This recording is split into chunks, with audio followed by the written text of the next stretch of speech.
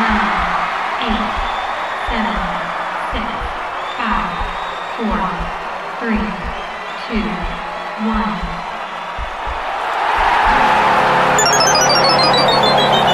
Game over. Welcome to Game Over Montreal. You've heard the familiar refrain. We're covering another Montreal Canadiens loss, but you know what? We're not going to bring any negativity into this one because it was a gutsy effort. And after a pretty Harlem Globetrotters-like first period, and let's face it, overtime from the Colorado Avalanche, for two periods, the Canadiens put up a very strong fight against arguably the best team in the league. And I think that's something to be happy about at this stage of the season and with the way things are going. So let's get into it. I've got a great guest with me today. It's Shane Malloy. How you doing, man? I'm doing great. I thought the Montreal Canadiens, other than that barrage they got hammered with, and obviously the two penalties that they took in the first period, I mean, other than that sequence and that time frame, I thought they played a really strong game. And look, young goaltender came in there and he gave them a chance to win and get points. And that's, I mean, I know when you sort of look at it, you go, you know, oh my God, it's like you gave up 3 goals, but look, they gave him a chance. I mean, look, I thought like Hoffman had a brilliant chance. I thought there were some 2 great chances in the first period that Lehkonen could have hammered in. So there was opportunity for them to win this game. Like there was opportunities. Yeah. So I think if you go back into the locker room after the game, I think the coaching staff has to look at that as positive. Like this is what you can build on. I mean, there's no illusions to the Montreal Canadiens. They're going to end up being one of the bottom 3 teams in the league by the end of this season, because even with people coming back from COVID and injuries, like to be able to trudge up that hill, that's very unlikely. So they're really in an interesting position when it comes to this upcoming draft of where they're going to fall and who potentially is there at 1, 2. I mean, we know who there is at 1, but 2 and 3 I think it's still fluid. I have my own personal thoughts. It's still early. This is it's mid-season, so everything's going to change. But I have some thoughts about their potential Montreal roster construction and who they could sort of target in that area as well.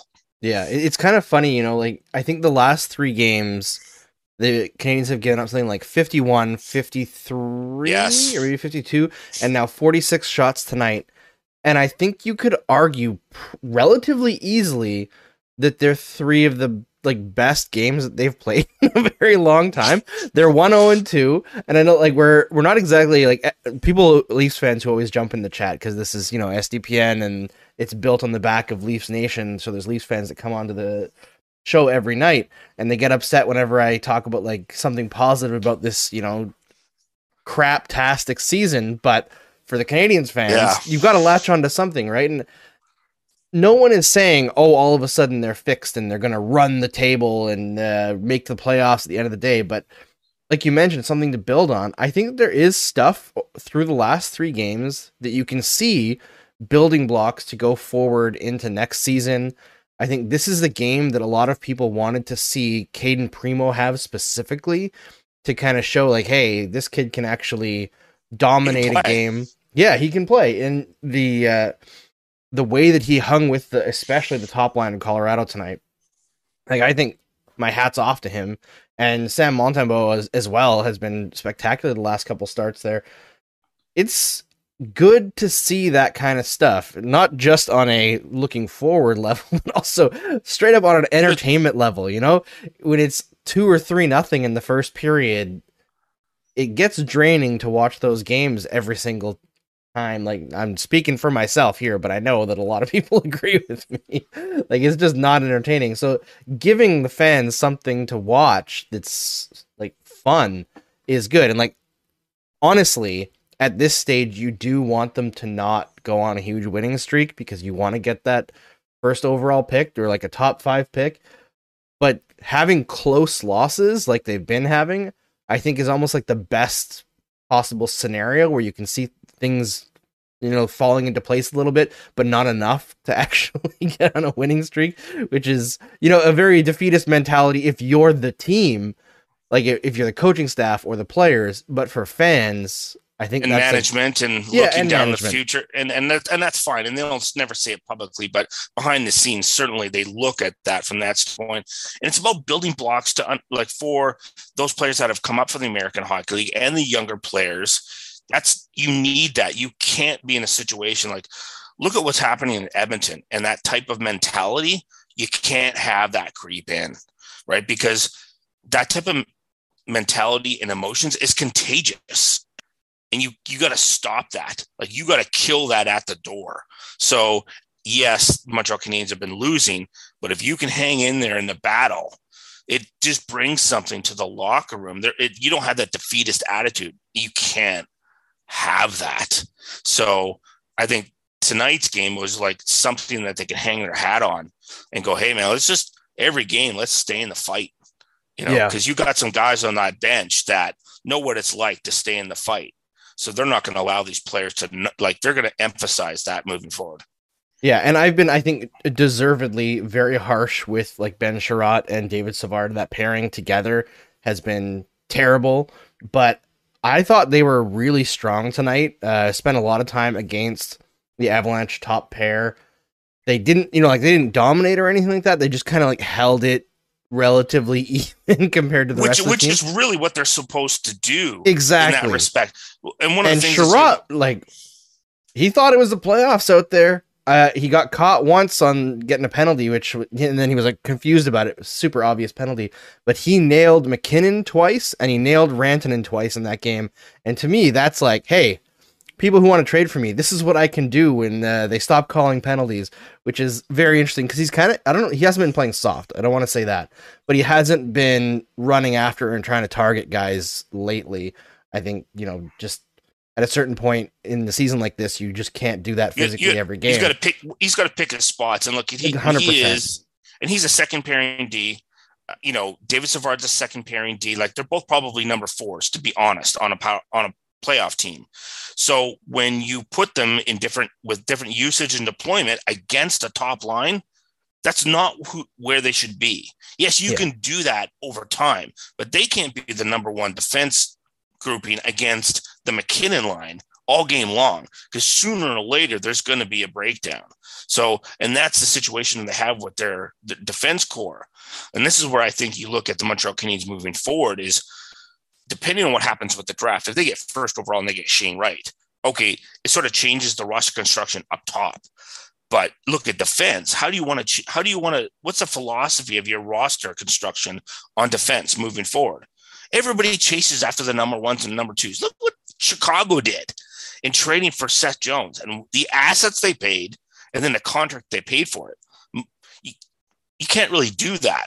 Unless you have a plethora of really strong prospects and you can really sort of like almost bleed it out to do that. In other ways, you can't do that. So how do you look at your roster on defense moving forward? Petrie is older. He's going to have to be replaced at some point. What are you going to do? Like, there may be a different philosophy. I mean, I can tell you a quick story. I was sitting down having lunch at a U18s in Slovakia with Ken Holland when he's still in Detroit. And we were talking about different roster constructions prior to Vegas coming in. And I said, can you go to the Stanley Cup final with a defense with 4 number 3s and 2 number 4s? Can you do that? Right? With an elite, with a really good goaltender. And he didn't think you could because he was concerned about having that number 1 D-man and playing the 28 minutes. But my philosophy was you could roll out three defense lines and play 20 minutes each. And the best guys on power play power play, best on penalty kill play penalty kill. But you don't have these issues in terms of matchups throughout a game, even into the playoffs. So it's something perhaps the Montreal Canadiens can consider moving forward is maybe you don't have to chase for that number 1. And maybe like we look at our prospect pool, we don't really have that. Caden Gooley, I wouldn't consider that. No. So, right. So what do we do? Well, it's easier in acquisition, whether it's in a trade or free agency, to get 3s and 4s, right? So if you have 2 4s, go after 4 number 3s. And what's the cost on the cap? You're going to be in that $5 million range. Well, that's okay. That's fine. You can manage 4 of those guys easily. It's when you have those first and number 1 and number 2s at $8 million, a hit, 8.5 million, 9 million. Then what do you do at the bottom? All right, now I have to have a defenseman who's like a legitimate number 6 out there at 1.5 million. And then I got to protect him. And the same with maybe your number 5. And I just don't like that roster. Like, look, if you happen to get a number 1 defenseman in the draft, lucky you. But, the likelihood of acquiring it is so rare that I think this new management has to consider what they're going to do moving forward in that respect. Well, and I think you could look at, I think it was the 2017 Penguins that won the Cup. Who was their number 1 D?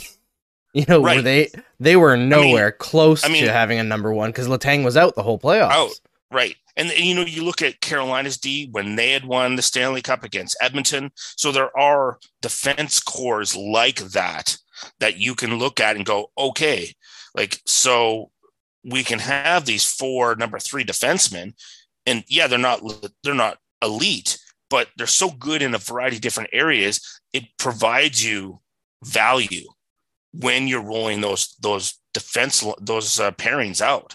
So it's something I'm just curious. It'll be a conversation I'll probably end up having with, when I get a chance to talk to Jeff, and then, as well as with Marty Lapointe, who we have on Hockey Prospect Radio on our show on a regular basis to talk about those kind of things. Because he's been in player development, he's been player personnel, he's had a lot of hats with this organization. So I'm curious to see what they're going to do and what their strategies and what their thoughts are moving forward. Because you can always glean something from those conversations. Yeah, even if you're not asking they're questions. not answering exactly what you want, but they'll let something. They give you nuggets. They always do. Yeah, exactly. Talking about this game a little bit more before we move on to more of the Canadiens, a wide look at what they're going to do going forward.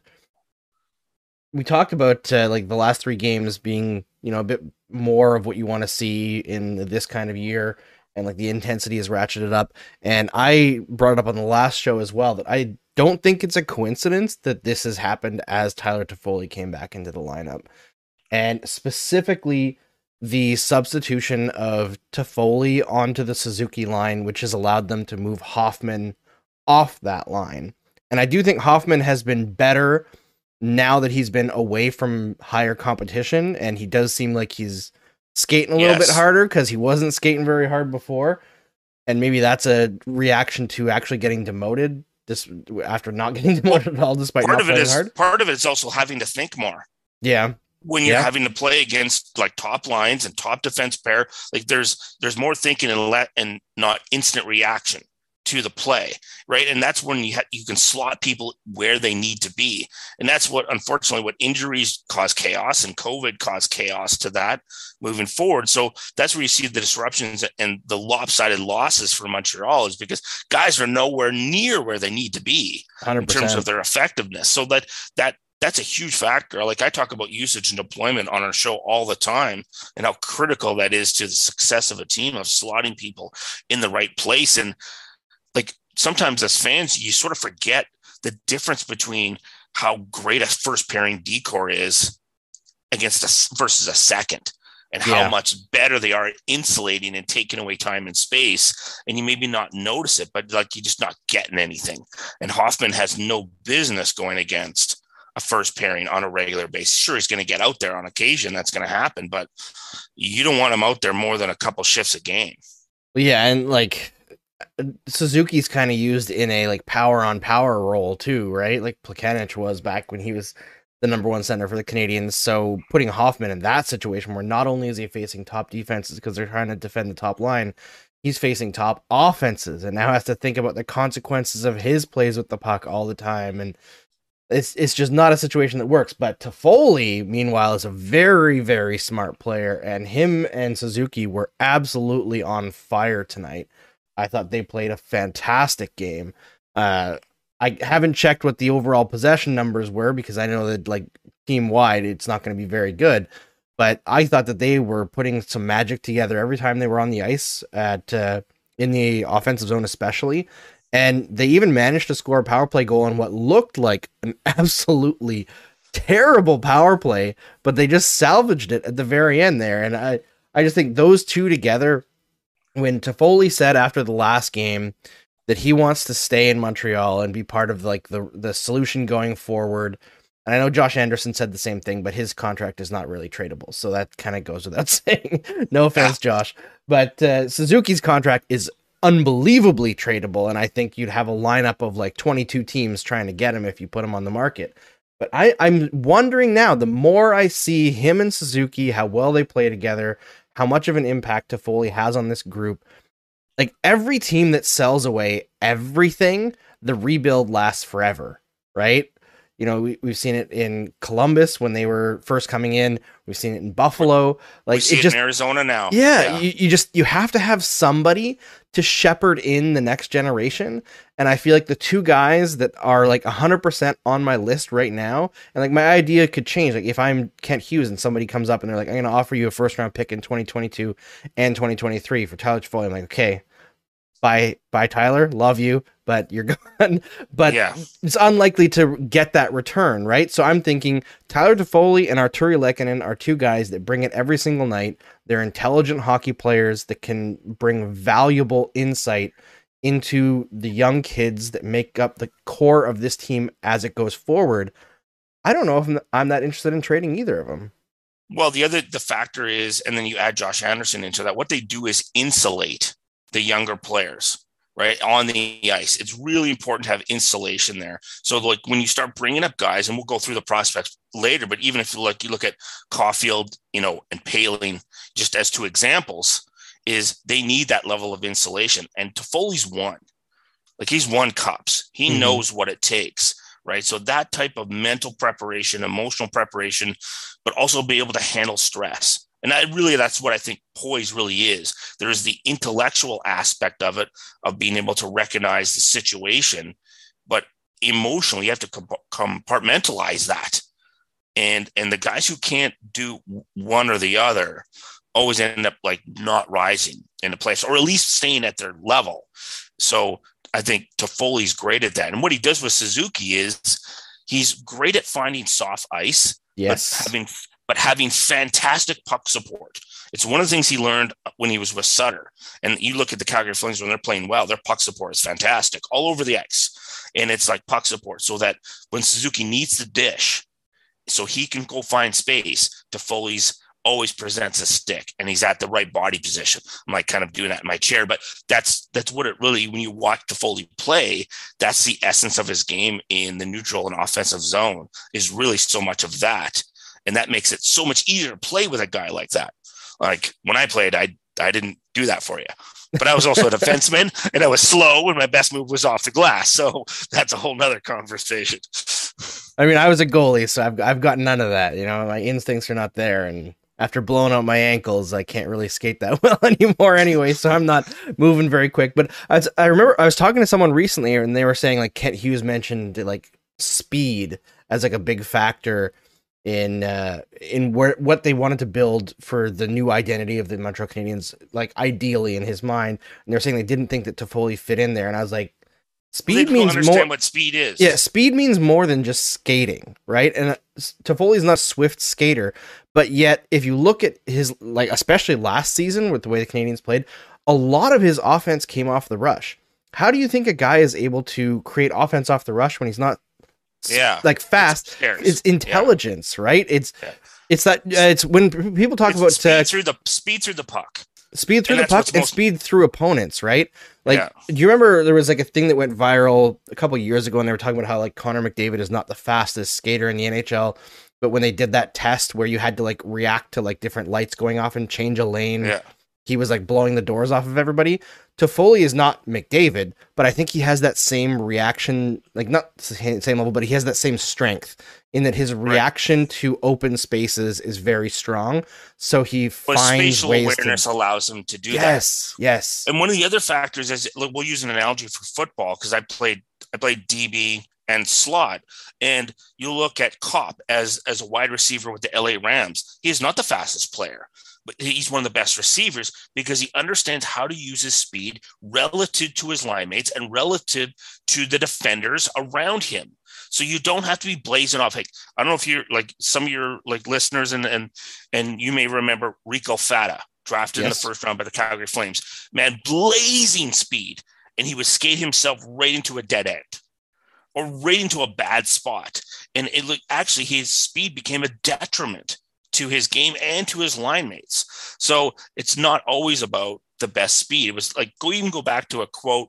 It was funny when Bob Gainey was the GM in Dallas, and he made the trade to get Guy Carbonneau. And one of his pro scouts said to him, but he can't skate anymore. He's not fast. He goes, he knows where to stand.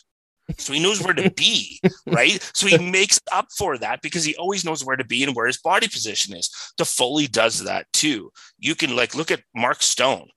I don't care that Mark Stone's an average skater against his peer group in the NHL.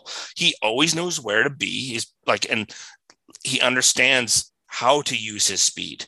How to use your speed is more effective. And we have this on an ongoing section in our show with Pat Malloy, same last name, but we're not related, but he's a Malloy. So hopefully he's smart, and he talks about that in terms of his player development is understanding about what speed really is. It's not just a guy who burns it when he's chasing after a puck.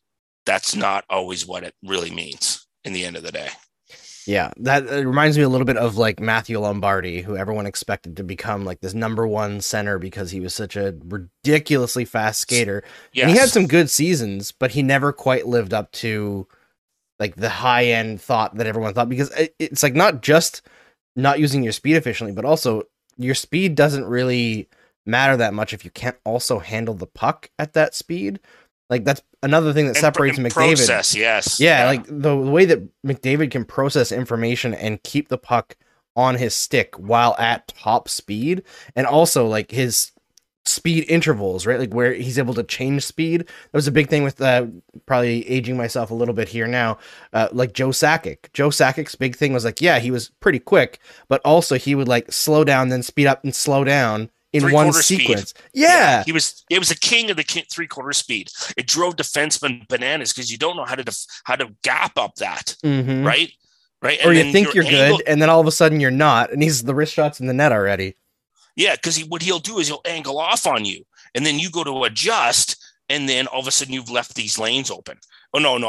I remember watching him all through the 90s, going, uh-oh. And the only guy who effectively could handle him was Lidstrom. Yeah, because you could handle the gaps properly, and that's what made Joe. And that's a great point you brought up. And we talk about on our show is that notorious 3/4 speed that just drives defenders nuts. Yeah, it 100%. It's like super fun, and I find looking back at old highlights of. I like watching old highlights of Sakic and Forsberg. They were like my two favorites after the Patrick Waugh trade when I started watching Colorado a lot, but. Yeah, it's just incredible. I find you can glean a lot of really cool insights by watching old stuff. It's because the game today is super fast. So if you're not trained necessarily at what to look for, like I suggest watch some games from the 90s. That's the one advantage of the clutch and grab era. Yes, is things happen a little bit slower. Yeah, because you can pick things up in terms of particularly positioning and puck support and how important that was, and angles. Whereas today, like if you're not trained as a scout, and I was really fortunate because I had some really great mentors to help me learn that craft. It's exceptionally hard. It's the hardest job in hockey, particularly at the amateur level. I even find myself when I watch a game is I can't turn that off. The only time I could ever turn that off is, and I was laughing with Brad on our show about it, is that if we go to a game with our buddies and we drink alcohol. Yes. Right. It's the only way to turn scout off is because otherwise I'm assessing what's going on constantly. I can't, it's just, once you have it, you have it, whether you do it well or not. It's just, that's what happens. I like that caveat. Yeah. All right. I think we're pretty settled on this game. I think that everyone should be in agreement that this is a pretty fun game to watch. I thought it was a great effort from the Montreal Canadiens, especially Caden Primo. I really like Suzuki, Toffoli, Lehkonen. Again, props to Sherratt and Savard for holding the fort.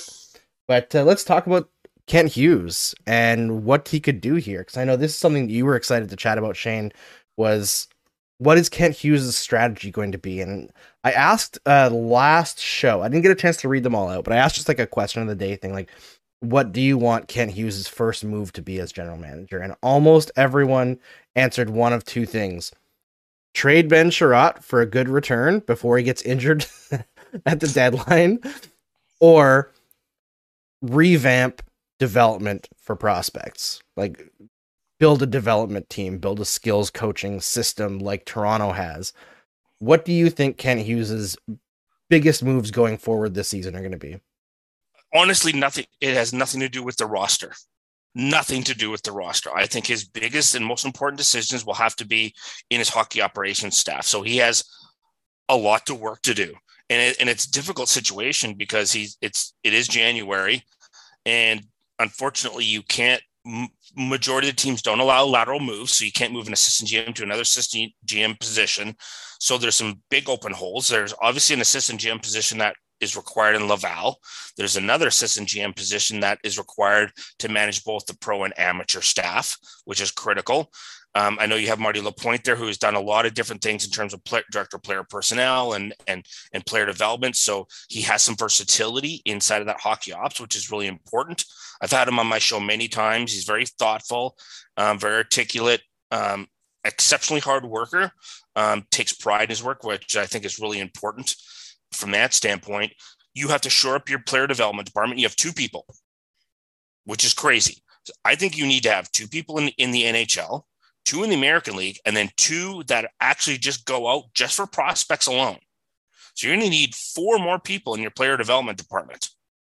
There's that. And somebody to head up that department in terms of looking at it from a business perspective, because it's human dynamics and it's human performance. So you have to specifically have a plan where you're not, and I think he brought it up in his press conference about not having siloed departments, where there is constant communication between the coaching staffs from the American League, your player development department, your both your assistant general managers through to your, now I know the media tends to use the term analytics staff. I think it's antiquated and it needs to stop, because it's not reflective of what it really is. What the Montreal Canadiens are a Fortune 500 company. So if you look at the, like with Jeff and with Kent, and if you're going to build this out properly, it's a research and development department. And what you require, and I know lots of people talk about diversity, I think what they really need is cognitive diversity, which is different. So like you can have, for instance, like our mutual friend, Rachel Dory, was hired by Vancouver. Now, although we are separated by about 20 plus years in age, and she's a woman and I'm a guy, our thought processes are actually really similar. So we don't have, in terms of, although we could work great on a staff together, our cognitive diversity is pretty similar. So what you want to be able to have in your staff is not just a bunch of analytics people. Look, unless you like, some people don't understand what analytics really is in terms of it's a singular discipline that's myopic. So yes, it is valuable, but if you look at it from an academic standpoint, a research standpoint, it's only one sliver.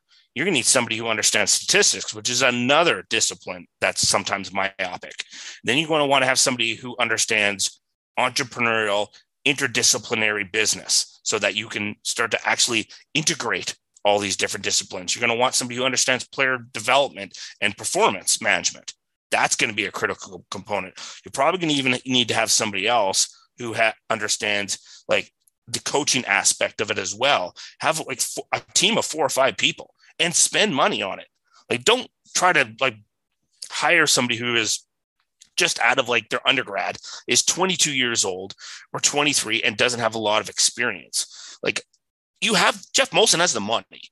Like, I would be hiring somebody with a master's degree minimum, plus you need to have experience, practical experience. I'd actually be searching for people with PhDs or people who are taking PhDs to be in that department, because you have to do research at that graduate level.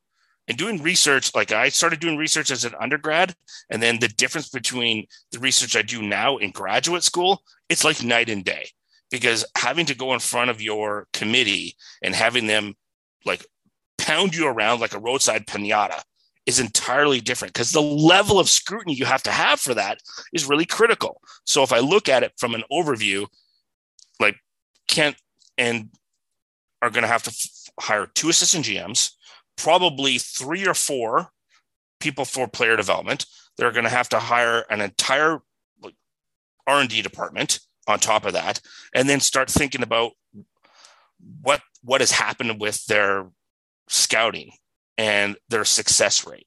Because if you look in the salary cap era, and although I really like Trevor Timmins and the guys that were there in the salary cap era from 06 to like 15, that 10 years, they were the worst drafting development team in the entire league in terms of efficiencies of getting players to play 200 plus games in the NHL. Like, because the first thing you need to do, and it was actually funny because I do see it out in the Twitter sphere that people used 200 plus games in 5 games before the analysis. That was actually something that I had developed back in like 2007, 2008 when I was running for TSN and Sportsnet. And it was based on certain aspects. So the 200 plus games is actually based on behavioral economic theory. And then the 5 years is based on cognitive. So it's actually based on science, not on just some random numbers that I threw together. It's actually ended up having to do research on it, why that mattered. There was a certain threshold for value. But if you look at the Montreal Canadiens, like, I don't know if it was an evaluation issue. I don't know if it was a process issue. I don't know if it was an issue in their rankings, because I've sat in the room at NHL when they're putting together their rankings for the draft, and it's chaos. Yeah. Because sometimes what is on the scouting report does not correlate to what's on the ranking. They're like, because there's a misinformation flow between what your attributes say and what you say in the report, and then what your value process is for your rankings. And it's basically a free-for-all of guys yelling and screaming at each other because I want this guy above this guy. But yeah, we saw that with the Philadelphia Flyers draft video from when they took Sam Morin. Exactly. It was like the draft day, and they like moved him up from like way low in the first round up into like their top 5 choices or something like that on draft day for no reason. For no reason. And this happens more than you realize in the conversations I've had with teams where this kind of stuff happens. And I've sat down and talked with, directors of amateur scouting who try to help their staff recognize the issues when we are taking scouting reports and putting them into a list and then compressing lists. It's extremely difficult. Like, I built a system to help myself do that because I just kept making mistakes over and over again. And I'm like, what's going on here?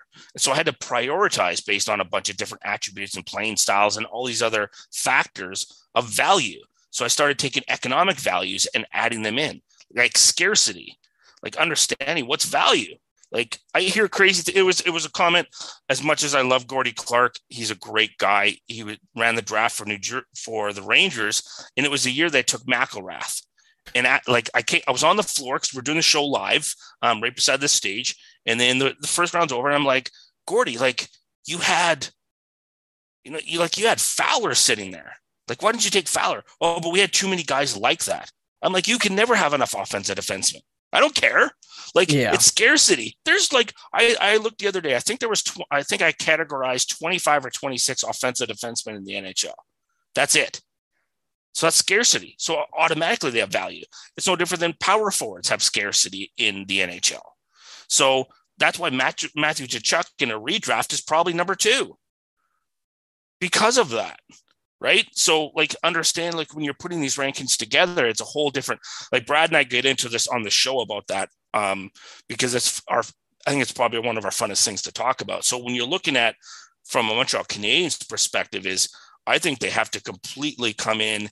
And although, I'm sure Marty Lapointe's going to do a very good job of keeping things on the rails, but really strongly evaluate, like, what you look for in attributes on a player, like how you weight and measure those attributes, and then like what playing styles are more valuable, and then how do you put the rankings together, because they can't afford to make any misses anymore.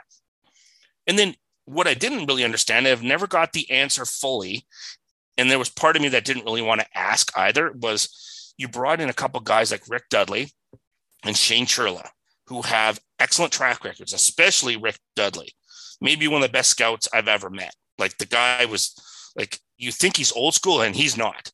He's about as up to date in that you could possibly imagine. And they started turning some things around. They started collecting some players.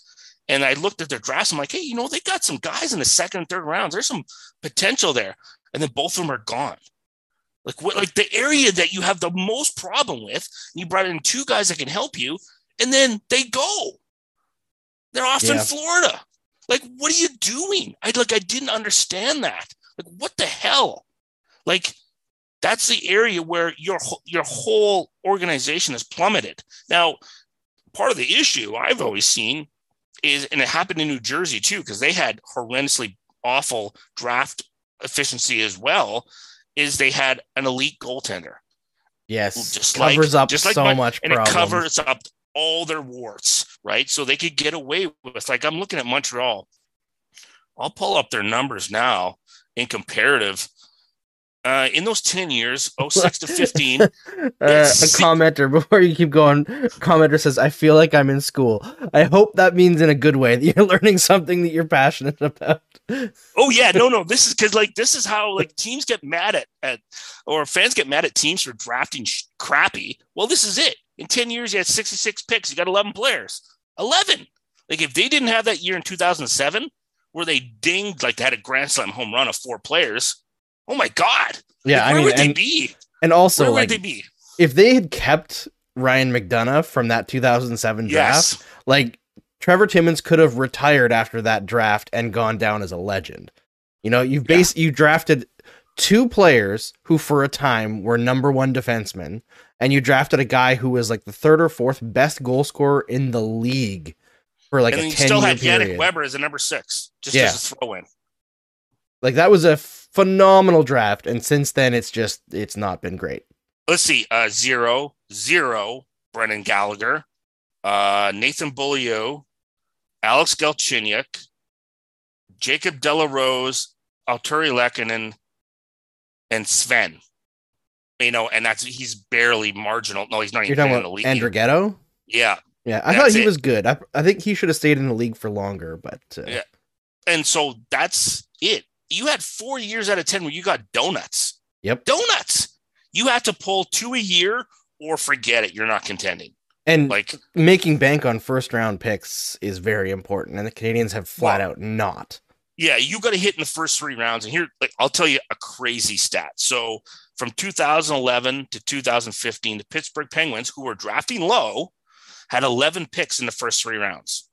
Guess how many picks are going to go on? Those players out of the 11 are going to go on to play 200 games. I don't. All 11. All 11. 11. Wow. The league average is 46%. So it lets you just because you're picking high doesn't mean you can't get players to play. But it also says something about their player development and what they had in Wilkes-Barre.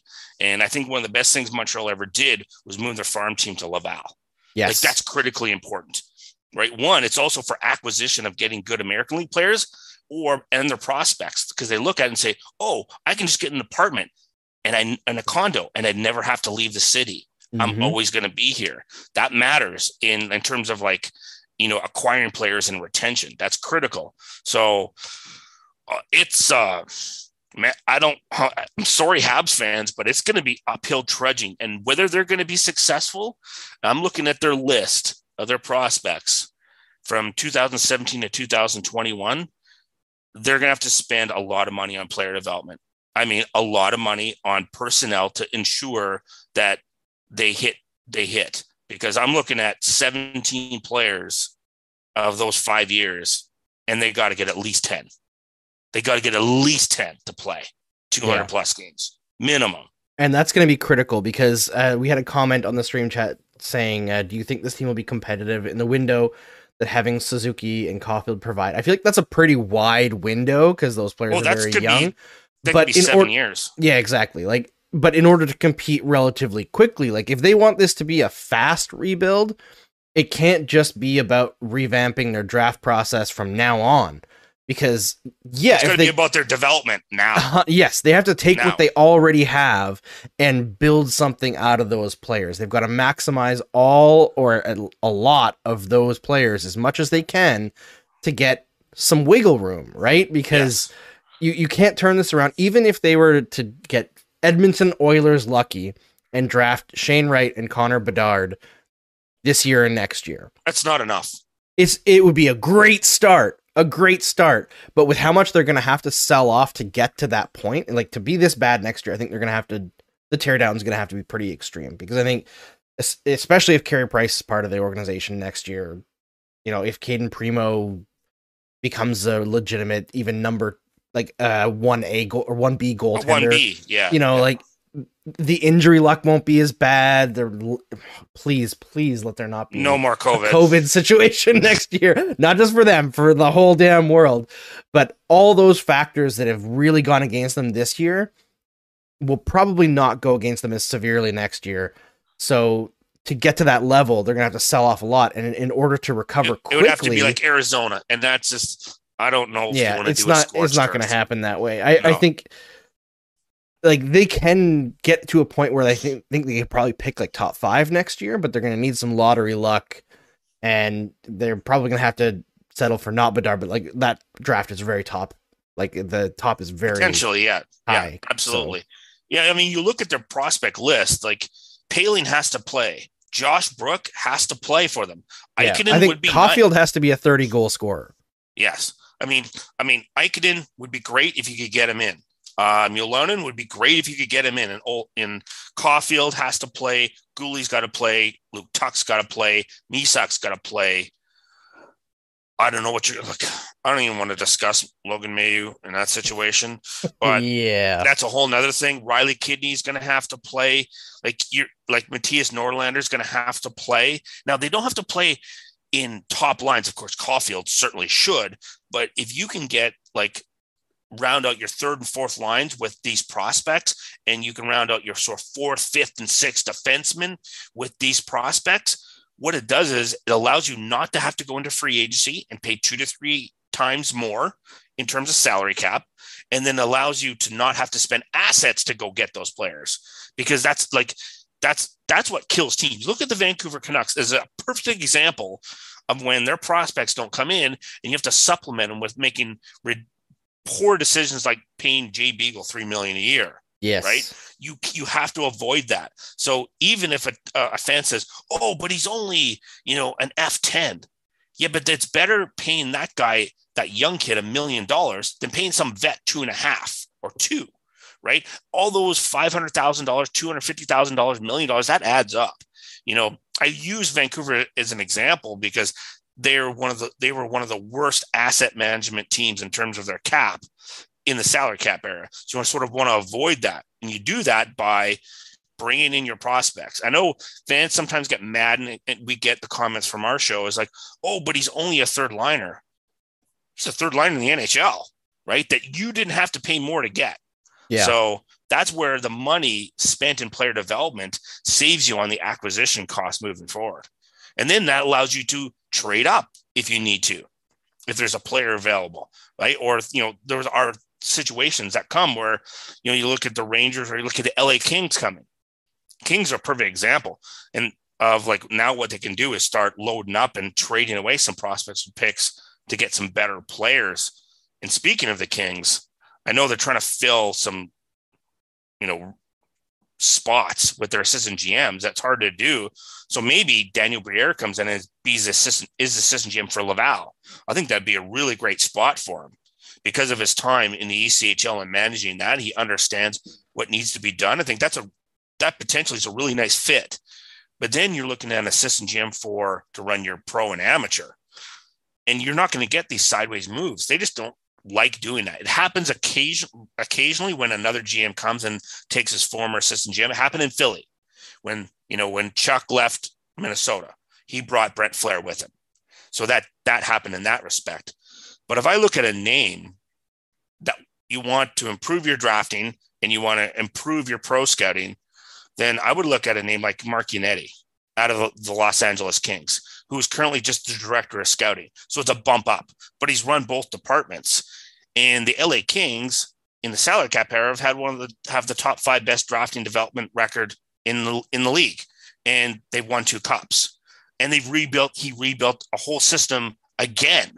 Now, prior to that, he had help with Mike Fuda because they were kind of but now he's done it on his own with his own staff. And in conversations I've had with on my show, I think he's really highly intelligent. And one of the interesting comments I got about him from a former colleague who's now a coach in the NCAA, he said, "Oh, how'd you like working with Martinetti?" He goes, "Great." And he goes, "He's a pretty smart guy." And he goes, "No, I don't think you understand. He goes, "No, he's the Will Hunting of the NHL." That was the description, like that genius potential level of just really understanding his craft. And his dad was a longtime scout as well. So, if you're looking at it from Kent Hughes' perspective, I don't know if LA would let him go, but that's a guy at target, because then you could bump him up to assistant GM and then give him that role. And then he could oversee those departments and then work in tandem, obviously, with Daniel Briere. And they really sort of take over the acquisition and the development of what's going on, because Martinetti has a background with player development, and he understands analytics really well. Robert Volman works with him in LA. So in the conversations I've had with Mark, he's more progressive than you could possibly imagine from that respect. So I think Ken Hughes has some really interesting opportunities to hire some really strong personnel to sort of revamp what the Montreal is doing. And hey, I'd knock on Mr. Molson's door and say, "Hey, we need some beer money. We got to spend some money here. We're going to spend some money to bring in people." So, and more people like these staffs have to be way larger than they were before. Way larger. It's too much work for one or two people. You can't have two people in your player development department. I mean, I'm not even talking about the goalies. I think the goalie department should be 4 people deep. Like, honestly, not including the development of just the defense and the forwards. That should be 6 deep. And then you should probably have like at least one development for prospects, one in the American League and one in the NHL. Like, you're going to have to at least need 3 guys. And then you definitely going to have to have somebody in Europe. So you got to add another one. That's another 4. That's 4. So, these are the kind of interesting conversations like I like having about Montreal, because it's a clean slate. Exactly. And how often in a franchise's history where you get to have a clean slate, where like not only do you have opportunity, and there's people like we'll have knife fights to work for the Montreal Canadiens. It's the Montreal Canadiens. Like, they are the New York Yankees of the NHL. If you want to work for a team, you want to work for the Montreal Canadiens. I don't care who you are. Like, look at Jeff Gordon's face. He's like, in his press conference, "No, it's great that I'm from Boston, but it's the Montreal Canadiens," right? Like, I remember going to the Montreal Forum on a road trip, and it was just like, it's hallowed ground. Like, I think it's basically, if you want to work for the Habs, it's like, let's get into the Mad Max Thunderdome, 2-man enter, 1-man leave, or woman, doesn't matter. Get in there, and whoever survives, you're hired, because that's how coveted this to work for this organization is.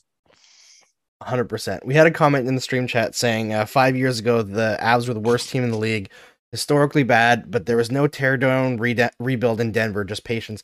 You're saying you Canadians need patience. I'm going to push back on that quite a bit, because the drafting was horrible. They were actually the second worst. Yes. However, at that point in time, the Avalanche already had Nathan MacKinnon, Mikko Rantanen, and Gabe Landeskog. I believe that was after they'd already traded Ryan O'Reilly, but like they traded Ryan O'Reilly like that year, I believe. I believe that's correct. Yeah. And they still had Matt Duchene, who they traded for. The return on Matt Duchene was absolutely phenomenal. Like, Joe Sakic is a magician for that. But that team, there's like 4 players left.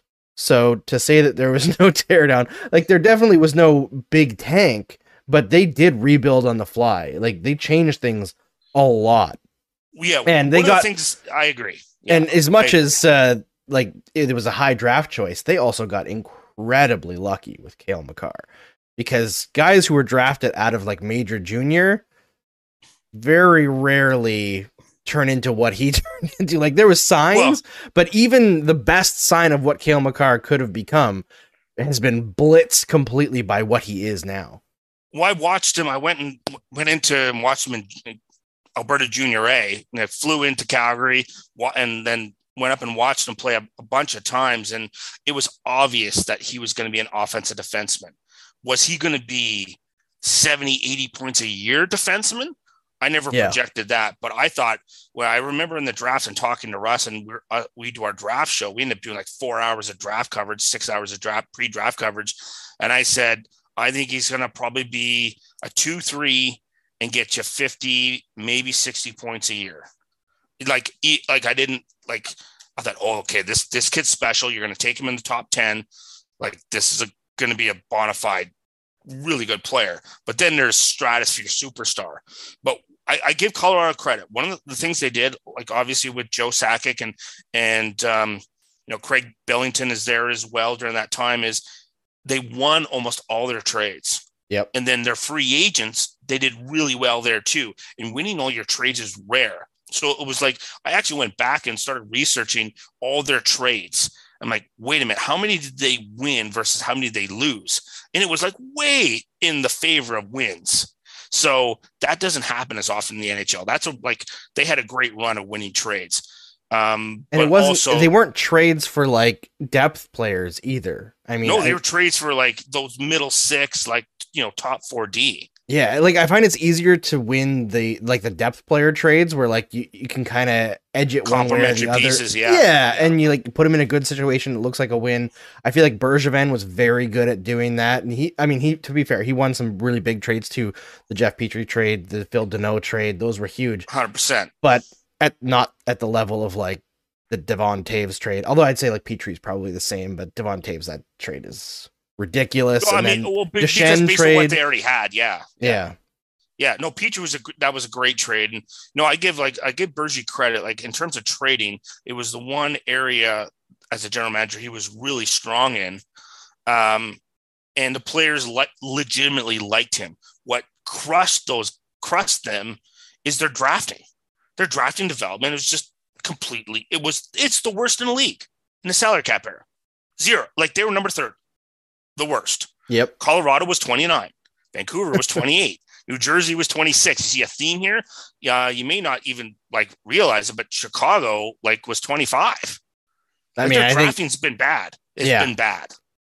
And at least Chicago has the excuse of they were winning cups, right? They were winning. Well, they were winning cups, and they had drafted really well to a certain point, and then they lived on it, and then it just went right over the cliff, and that's what really crushed them. They missed. There was a lot of misses, and it's not the first round misses. It's that second and thirds. You got to hit on those, and occasionally you got to hit in the 4th to 7th. I pulled up a crazy stat. Like in the salary cap era, sort of 06 to 15. And the reason why I say that is because everything changed after the salary cap came in. So if you look at those 10 years, on average, 4 to 7 round, there's only 15 players that'll play more than 200 games. 15 out of those 4 rounds on average. So look at the last year's draft, 4 to 7 rounds, pick your 15 players who you think are going to play. And that's all you're going to get. So if you're a team who can ding one of those, maybe once every second year, once every third year, you can ding that. That makes all the difference in the world, because that's another acquisition cost you don't have to have, right? That makes all you look at San Jose, they get guys late all the time. Anaheim Ducks, they're great. Martin Madden, we talked about Martin Madden maybe being like a GM candidate. Like Martin Madden and his group are the 3rd best drafting team in the league. They're great. Yeah, and they've got a slew of really high-end guys coming up in Anaheim. And they always come, right? I mean, it was just, Murray's, asset management was poor. Yep. And they should be a contender. Based on what they draft and develop, they should have been a contender. And I think Montreal, I know things feel pretty grim right now, but if they can develop some of these kids in the last 5 drafts into players, at least get 10 of them, I think you're on your way. You're going to be okay. Especially with this potentially getting the first overall pick. If you get Shane Wright, that kid's a player. He's a gamer. I like him. Yeah. And I've seen a lot of people who don't watch junior hockey. And frankly, I don't either. I don't have the time. Yeah. I watched him a couple games in the juniors, but a lot of people who don't watch Shane Wright talking about how he's going to be a bust. But everybody that I talk to that watches this kid says he's not a franchise level offensive star. and don't expect that to be, but he's a guy that does all the little things correctly and will carry a top line. That's still great. Yeah, well, it's kind of like, now I'm not comparing him to these two players because please don't yell at us, and don't yell at me, and don't yell at my Twitter for it. It's a similar style of play. He's a similar style to Jonathan Toews on how he plays. Will he be Jonathan Toews? I don't know. Like that's a far-fetched comparison. Right? That's a tough comparison. But his playing style of how he plays on the ice, that's how it's similar, right? So, but if he can play, can he be a number one center, but he doesn't have the massive offensive numbers where maybe he puts up 65, 70 points a year, but drives that line and allows a Cole Caulfield to be dynamic, for a Drouin to be dynamic because he takes care of the middle of the ice and defensive responsibilities and does all the heavy lifting to let them do what they need to do creatively. That's where his extra value is. It's not the extra 10 or 15 points in the score sheet. It's the other things that allow his other line mates to push up to make up for the points that he's not going to produce. That to me is and in the playoffs, he's going to be a gamer in the playoffs. And that's where I see him, where his level of play will not drop. But hey, if you get him first overall, please be patient. He's an 18-year-old kid. Yes, right. This is true. Thrown into the Montreal Canadiens. Honestly, my suggestion is send him back for another. You think year. so? One more year? I wouldn't. Yeah. I mean, especially if they're tanking, right? Like, if the idea is to be bad. Yeah. It's like how many times I've seen players not produce and end up falling below their expectation, but even their ceiling level. Yeah. The difference between floor and ceiling is because it's too much too soon. Happens all the time. Like every draft is littered with guys like that. Yeah. So just be cautious and careful. Yeah, we had another comment here saying the Craig Rive trade is still legendary for one Montreal guys of it. That was Bob Gainey back in the day, I believe. Yeah. The fact is they're still gaining from that, because they got the pick that became Max Pacioretty, and Josh George is back. They traded Max Pacioretty for Nick Suzuki and the pick that became Matthias Norlinder, I believe. So there's potentially going to be two roster players, including the current first-line center for the Montreal Canadiens, still coming out of that trade. Like, yes, subsequent trades, but the genesis of it is that trade. I think they got a second-round pick back for Josh George. I don't know if they made bank off of that. It might was that the Arturi Lehkonen pick? Maybe. It might. No, it was. It would have been a high second rounder. That went to San Jose. Josh George's? No. Josh George's was traded to Buffalo. Buffalo, that's right. So I don't remember if they got Buffalo's pick in that deal. Somebody can look that up if they want. It may have been the year that they drafted Zach Vocali. Not entirely sure. Yeah, it would have been later because George's was still there for the first couple of years of Bergevin, I believe. But it's interesting to see the trade trees, like what that Steve does on Sportsnet and everything. It goes nuts. It's nuts. The ripple effects of trades is insane, especially big ones, right? Like there's still players on teams right now who were affected by the Gretzky trade, which is nuts. It's crazy. That can go on forever. Like you could run this tree in for a generation if you really wanted to. So that's what makes it really sort of fascinating from that standpoint. There's a point where it gets kind of silly. It is, right? Once you get past 10 years, you're kind of but it's just fun, right? Yeah. Oh no, it's super fun. Hey, look, from a guy who works on NHL, video game for EA. Yeah, trust me, man. I'm a kid when it comes to that kind of stuff. So, and also don't yell at me about the player ratings. If there's players that you don't think are fairly rated, it's because I hate your team and I hate your players. So explain Cliff Ronning. Yeah. The ultimate sleeper pick in EA Sports games back in the day. Oh, absolutely. No, I didn't do that because I didn't start until the fall of 2006. So I've been doing the NHL, the AHL, the CHL since then. So I'm running on 15. This will be my 15th season. So yes. And it's really funny. None of the players really complain about it. I've only had one player bitch at me once. He called me out on TSN. So that was Sam Gagne. He gave it to me. So we had Zach Stortini come into our big facility in Burnaby, out in Vancouver, because he's doing some fighting models with us. So he went on with Ryan Rashad, and they're talking about it. And Ryan asked him about his rating, and Sam just roasted me. And he said, yeah, I talked to the guy who does the ratings. He said the overall doesn't matter. It's about your individual attributes. And it's true. The overall doesn't matter. It has no application in the game. It's just a weighted number based on your playing style. So he got mad at me. So I bumped into Dave Gagne, his dad. He's working for the Canucks. Saw him in the press box. I said, hey, Dave, you tell Sam I'm dropping his toughness down to 60, and Michael Nylander is going to beat the crap out of him every game. So he laughed his ass off, called up Sam, told him that. 2 games later, he gets in a fight with Craig Conroy. And I see him in the locker room, like, you did that on purpose. He's like, oh, yeah. And then all his teammates were all laughing at him. Yeah. Because he goes, how come my scoring isn't better? I'm like, because you haven't even posted 20 goals yet. He's like, they're yelling at him, you suck. Yeah, we had a good laugh about it. He's actually he's a great guy and a great sport about it. But players never really complain to me. Some of the tough guys will say, hey, can you bump my skating up? My kid likes to play me, and I know I'm not the best skater. Like Brian McGrattan, I'd bump his skating up a little bit. Or when was it? There was a player in Philadelphia Flyers who got hit in the nuts and it broke his cup. Wasn't it Lindbergh? Was it Patrick Thoresen? Yes, Patrick Thoresen. Because he actually lost a testicle. TMI, yeah, I know, but yeah. Yeah, so he got hit, and then my co-host at the time, Russ Cohen, is based out of Philly, and I texted Russ, and he said, when you see Patrick downstairs, tell him I'm bumping his toughness up seven points, because anybody can get hit in the junk and come back and then lose that and still lose it and still come back. He's okay in my books. And he told him that. He goes, that's awesome. He was pumped. So I was like, yep, just on principle, I got to bump up your toughness, right? Because that's crazy. It's fantastic. We had some comments on like the trade tree stuff. Somebody said that they thought that Jan Mysak was a part of that trade tree with Craig that Rive. Could have been it. And someone said that they traded the pick that they got for Josh Georges for Andrew Shaw. Then they traded Andrew Shaw back to the Chicago Blackhawks for a 2020 second round pick, which became Jan Mysak.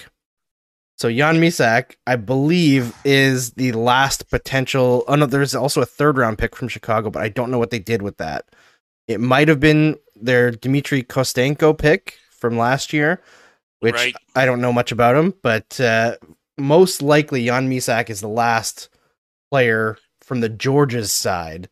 The Pacioretty side, obviously, Suzuki is going to be a Montreal Canadian for a long time. And they need him for him to play. They need Mysak to play. He's got to be a middle six forward for them moving forward. So that's look. They invested a lot of picks. Like they got 3 in the top 2, 3 in the top 2, first and a second in 19. I'm looking at the list. There's like 4 in 2018, like 3 in 2017. Like they got to hit on those. They have to. Spend whatever money is necessary to develop those players. Like, I don't care if you spend like $2 million. You got to go do it. Yeah. Like, they've got to hire skills coaches as well. Guys that work with those kids daily and not just in the American Hockey League. They've got to get like meetings with their college guys, meetings with their, like somebody who goes into their junior leagues. Guy go over to Europe and work with them, just flying around all the time, working with players, seeing what they need to work on, enhancing their skills, working a little bit on their weaknesses. All that stuff. And using technology for that. So I've seen some really interesting new technology for VR that helps players with their development, but also being able to build systems in place for your player development. So using video capabilities effectively, but also understanding so that you integrate your other departments in terms of biometrics and understanding, okay, so this is why you're having issues with your skating because, your attack posture is off. And then you are like, you're going to the outside edges too often here. And this kind of stuff I end up talking with player development people about is making sure that you can break that down effectively and then having the video components to show them, okay, this is what we need to do. Now, here are the drills for us to correct that. And we're going to do it, all these different types of drills until it becomes muscle memory. And then the problem is like, it's not entirely solved, but what you have to do is try to build a player up to the best capability of what they are. Because you can't say, oh, I'm going to take this kid and like watch Connor McDavid and be that. Well, that's ridiculous. That doesn't happen. Like your body type and your muscle construction, all of that, like your skeletal construction is all different. So, and how you skate and how you move is all different from other people. So you have to build it for that player, right? So that's where like I like having these conversations and guests on our show about player development, and then how do you tactically build players? Like what do you look for? How do you redo it? How do you build them up? And then get them to the point where they can be an asset in an NHL level from what the skill set they have and the body they have. Not looking at it, oh, I want to emulate this player. Well, it may not even be possible to do that. So you have to have staff who recognize that. So you integrate your departments. This is where I think interdisciplinary research and interdisciplinarian is necessary. So you don't have silos. And that's the hallmark of like fantastic and successful Fortune 500 companies. Why not do that with the Montreal Canadiens? They're a Fortune 500 company, and the Molson family has the money to spend it. So outspend people and like that. Toronto's starting to do that and trying to do that. So why can't Montreal run them down? And they could. I think within a year, 2 years, they could run them down and surpass them if they dedicate themselves to that. Well, that's a great spot to end it. I mean, get all the Leafs fans upset about that and get everybody talking, because that's... Yeah, I'm going to get yelled at by the Leaf fans on my Twitter. Don't. Yeah, I'm definitely going to. I'm going to clip that for the show and send it out to social media tomorrow morning. That'd be great. I'm going to get bombarded. Oh, like, sorry. Sure, like. Worth it, though. Worth it. All right. Thanks so much, Shane, for coming, and thanks for everybody for tuning in.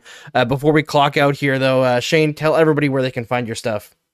Well, you can look on Twitter, so at Shane Malloy, and then at HP Radio, so it's Hockey Prospect Radio. We will be on air tomorrow at 8 to 10 a.m. Eastern Standard Time, and again at 5 to 7 p.m. Eastern Standard Time on Sirius XM NHL Network Radio. It is channel 91, and we're going to get the show onto a podcast soon, so you can get all the replays and the archives as well. Awesome. Thanks so much. Thanks to everybody for watching, and we'll see you on, I think it's Monday is the next game. So we'll see you then.